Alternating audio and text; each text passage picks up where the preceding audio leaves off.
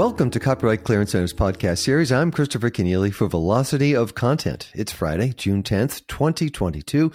Today, as we do each week, we check in with Publishers Weekly on news from the world of books and publishing. Andrew Albanese, PW senior writer, joins me with his reporting and editorial analysis. Welcome back to the program, Andrew. Hey there, Chris.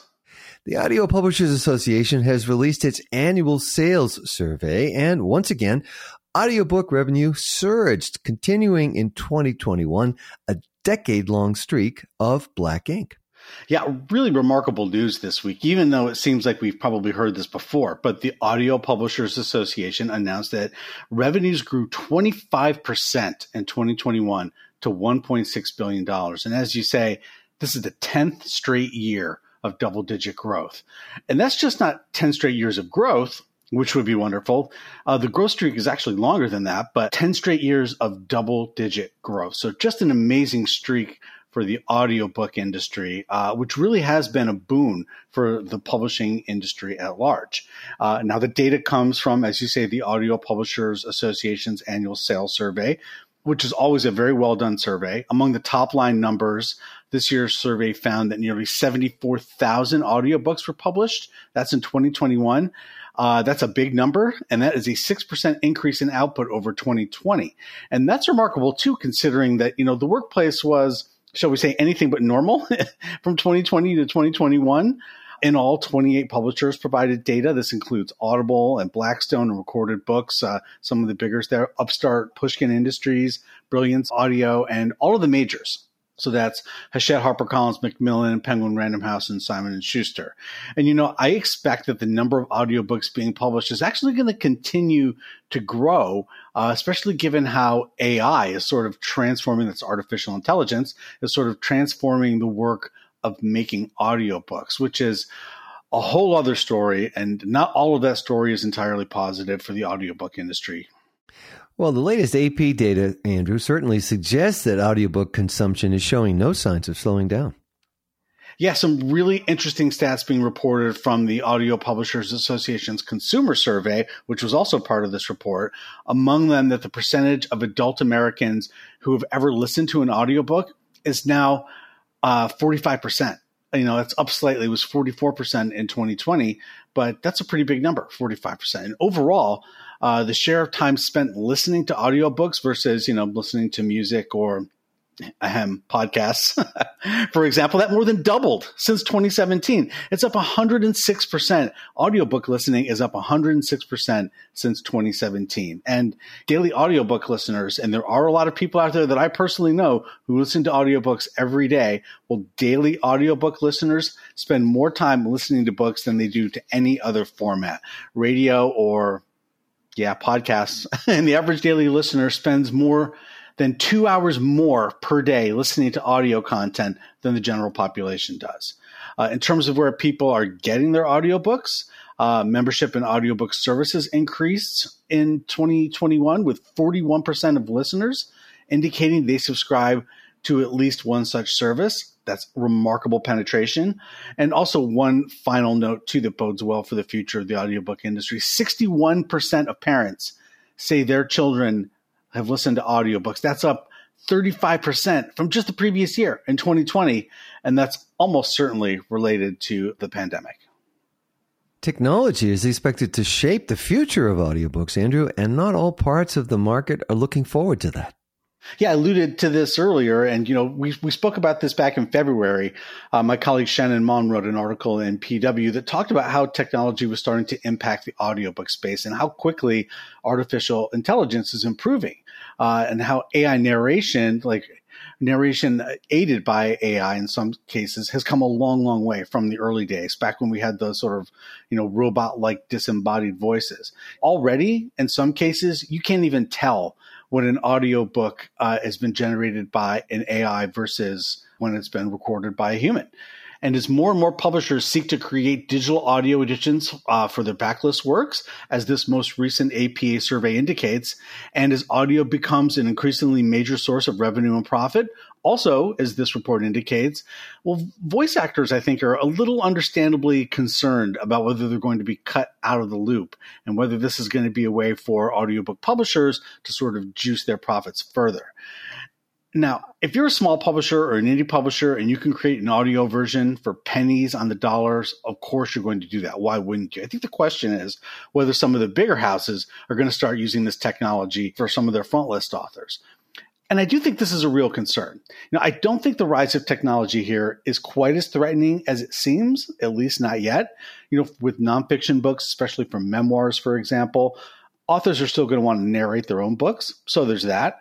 And many of these voice actors out there are remarkably talented and they have real fan bases and they're just, they're never going to be replaced by a machine. I truly believe that. Still, for a lot of books, it's really not about that performance, but it's simply about having the book read to you, right?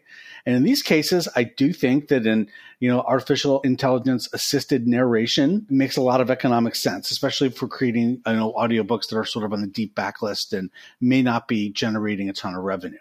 But I'll reiterate my takeaway from February, and that is that now is the time to have a conversation about this, right? There's this entire ecosystem out there of people who, direct audiobooks and record audiobooks and edit audiobooks and people who check the audiobook against the manuscript. And in this age of deep fakes, right, there are real ethical issues out there too. So what's to stop someone, for example, from misappropriating someone's voice? It happens. It can happen. So as I said in February, I think it's really important that we, seeing the growth that we're having and seeing how this technology has come so fast, I think it's important that we really do have this conversation now and we get some ground rules and some ethical considerations baked in right now while we're still in this moment of growth. As you've covered already in previous podcasts, Andrew, book sales, though still strong, are decidedly cooling off this year after a red-hot sales year in 2021. PW has now reported on a regional segment of the market where books even appear to be underperforming. And that would be cities. Yeah, a really interesting trend to keep an eye on, I think. In a recent NPD report, NPD analyst Kristen McLean noted that sales in most retail segments in big cities are having a difficult time making up some of the ground they've lost since 2019. And when it comes to books, that certainly appears to be the case. In 8 of the country's 10 biggest markets, sales are underperforming the overall book market compared to the pre-pandemic period in 2019. And this is while many mid-sized markets are actually seeing substantial gains. So for its report, BookScan, NPD BookScan, I should say, analyzed print units from 2 vantage points: actual change in sales in 2022 versus 2019, and how sales in different markets changed in 2022 versus 2019. And this compared to the overall 15% increase posted in the market. So overall, we have this 15% increase. And the good news is that sales in many cities are up a little bit over 2019. Sales in the New York metropolitan region, for example, it's the country's largest book market, rose about 1% over 2019. That's not the kind of growth we've been seeing everywhere else. It's growth, so that's something. But the growth really is well behind that 15% overall growth benchmark that we're seeing across the country. And overall, the 10 largest book markets actually lost ground, about 3 points. So these 10 major markets account now for about 31% of total book sales through May of this year.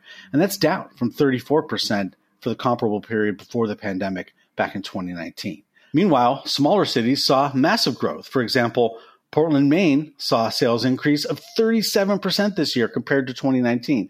That's 22 points above the market average. What does PW reporting show might be behind that interesting contrast? Yeah, it's interesting. As my boss Jim Milliot notes in his article on the PW site now, you can go on the PW site and read it now. Barnes & Noble CEO James Dawn has been saying this for a while. He said that, stores in urban areas were having the toughest time recovering. And of course, we believe this is all pandemic related.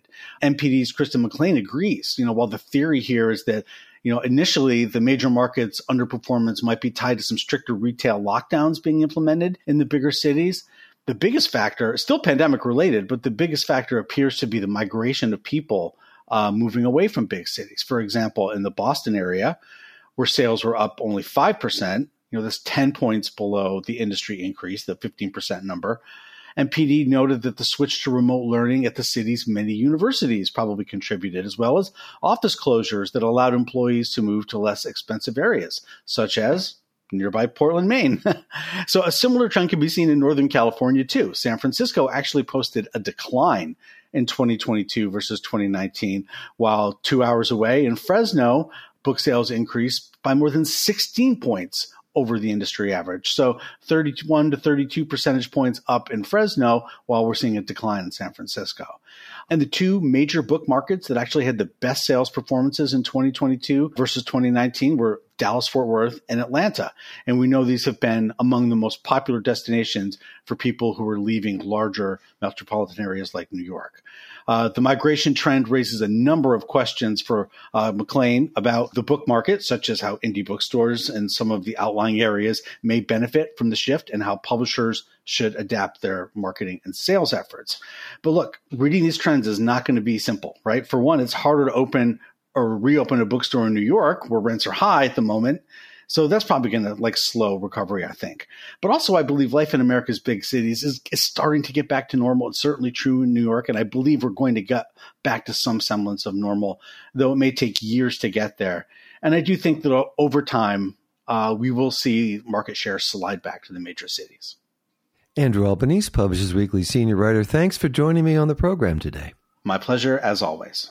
Coming up on the next podcast from CCC, the digital gold rush in podcasting has many creators giddy with dreams of making it big in Hollywood. But as book authors have discovered over a century of adaptations, the appetite for content in La La Land is voracious, leading to business terms that require absolute control of intellectual property. Attorney Alexia Badat represents podcasters in IP negotiations with producers and media companies. She advises her clients to learn the lessons of Hollywood contracts and to seek deals that build on the unique strengths of podcasting. It's really an industry of people who get together and talk about best practices and are sharing tips and experiences and are questioning the way that things are done and are learning from each other. And this happens at the independent producer, independent creator level. It's happening at the independent podcast production company level with production companies around the world looking to work together. Podcasting comes to Hollywood.